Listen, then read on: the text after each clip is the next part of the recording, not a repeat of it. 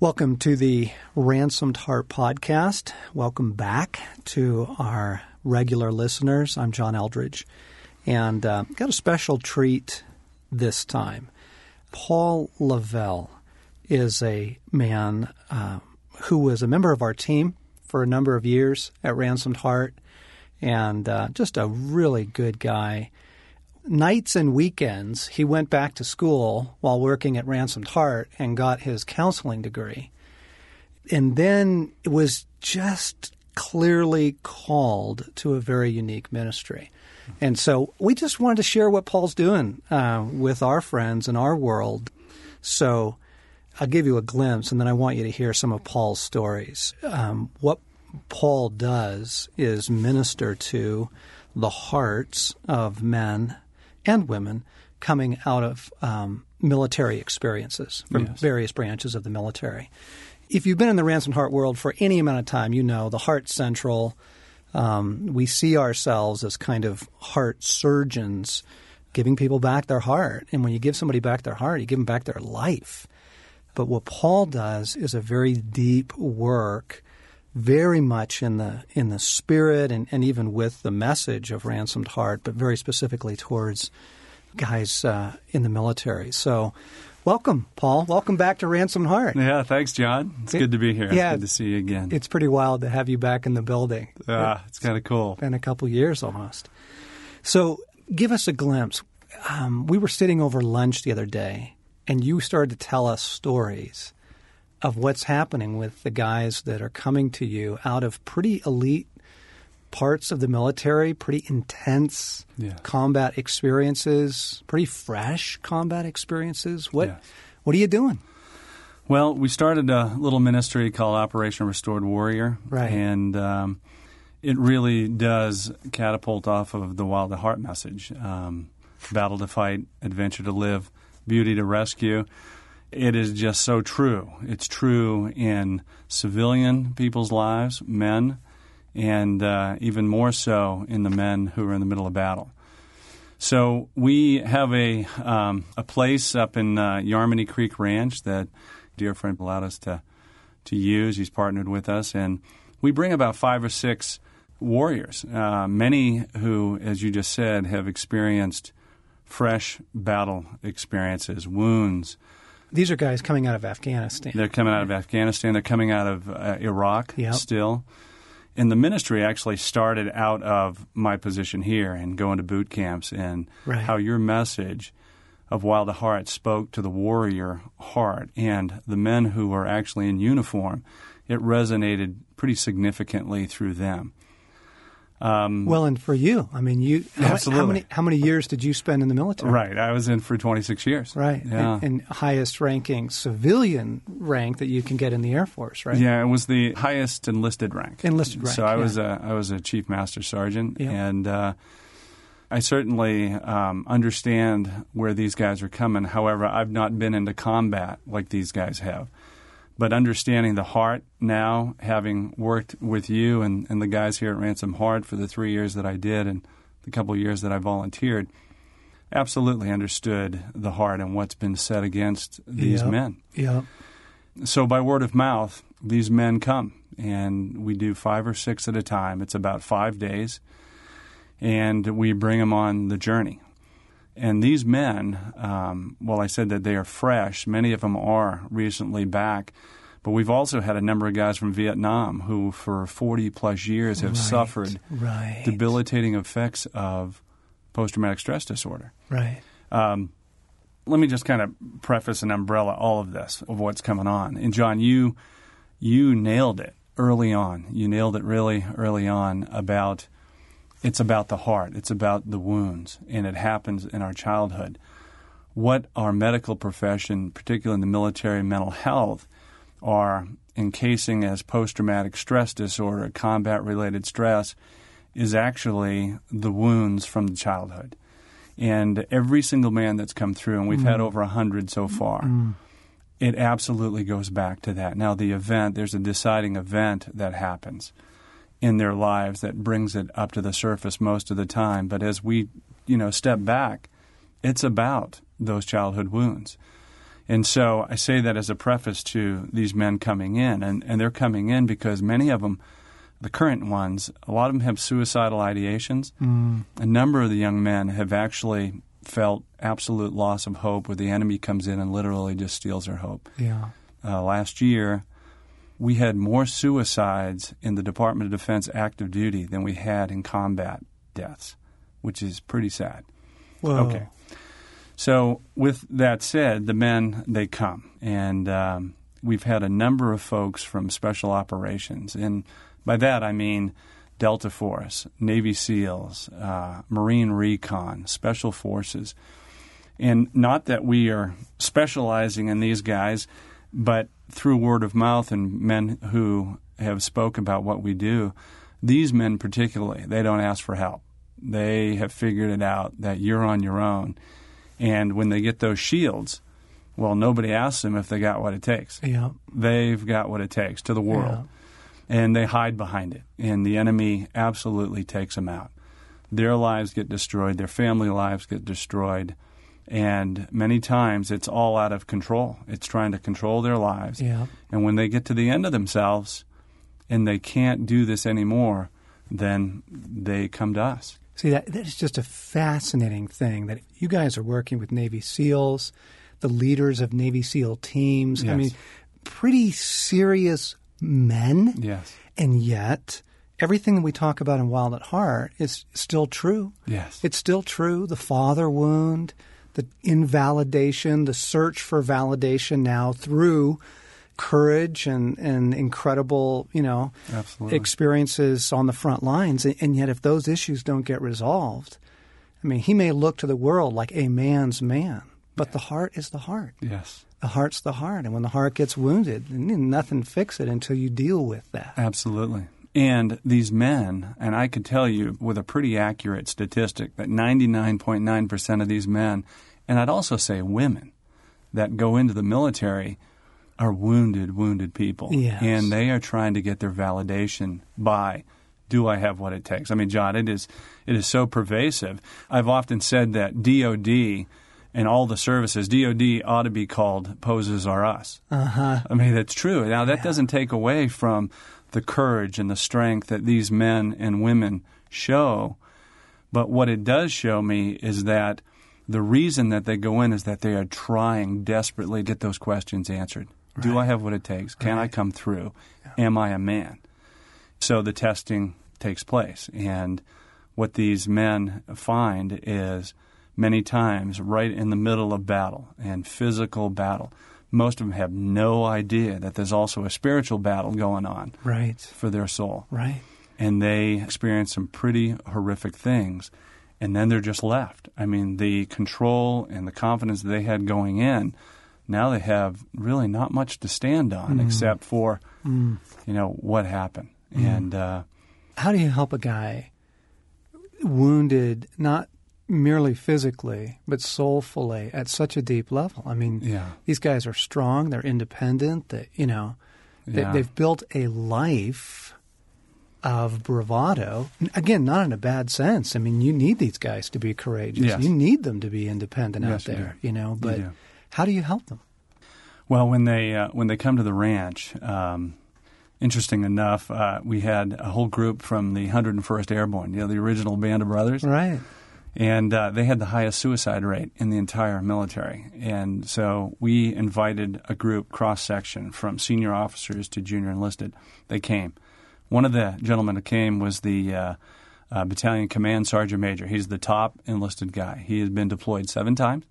7 times. 7 times. In fact, as we're talking right now, they're redeploying to Afghanistan for the 8th time. Holy cow. It's unbelievable. But in one day on his last deployment, he was hit with 4 IEDs in his vehicle. And he's got traumatic brain injury now. And when he came to the ranch, it was kind of like a last hope for him. The chaplain, who was his battalion chaplain, had come to our program to see what was this about. Right. And so he referred these guys to us. Well, this gentleman arrives with 6 other guys. And when he walks in, he's just a big, strapping dude, what you'd experience, someone as a gladiator, right? Truly a gladiator of modern time. And he walks up to me, and his name is Chris. And I immediately walked up to him and I shook his hand. I said, Chris, it's great to have another E9 here finally. I have a lot of officers that come through, and he just kind of grips my hand, and then he kind of pulls me in, and he says, hey, Paul, I need to tell you that I'm not religious at all. Right. And I just looked at him, and I said, either was Jesus. And I go, and either are we. We are relational. And you could see that, that little bit of a tension coming in, like, what am I stepping into? Sure. Was taken off. And so we took a journey, and we start off with, telling them about the heart that they were given and kind of identifying that. And much like what you do with Wild at Heart, you step them through, you bring them through the journey. And then we talk to them about the pose and why have they chosen that particular way to get their question answered. And we honor all that they have done. And are they able to see that? Initially, they're not.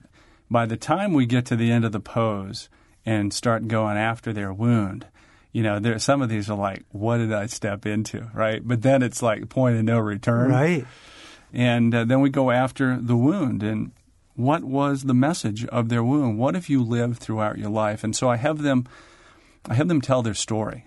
And although abbreviated, we take about 45 minutes to an hour for these guys just to get to the point. Yeah. And they tell their story. And I'll tell you, John, it is absolutely amazing to me. But I would tell you that 80 to 85% of the men that have come through, one of their biggest wounds is abandonment.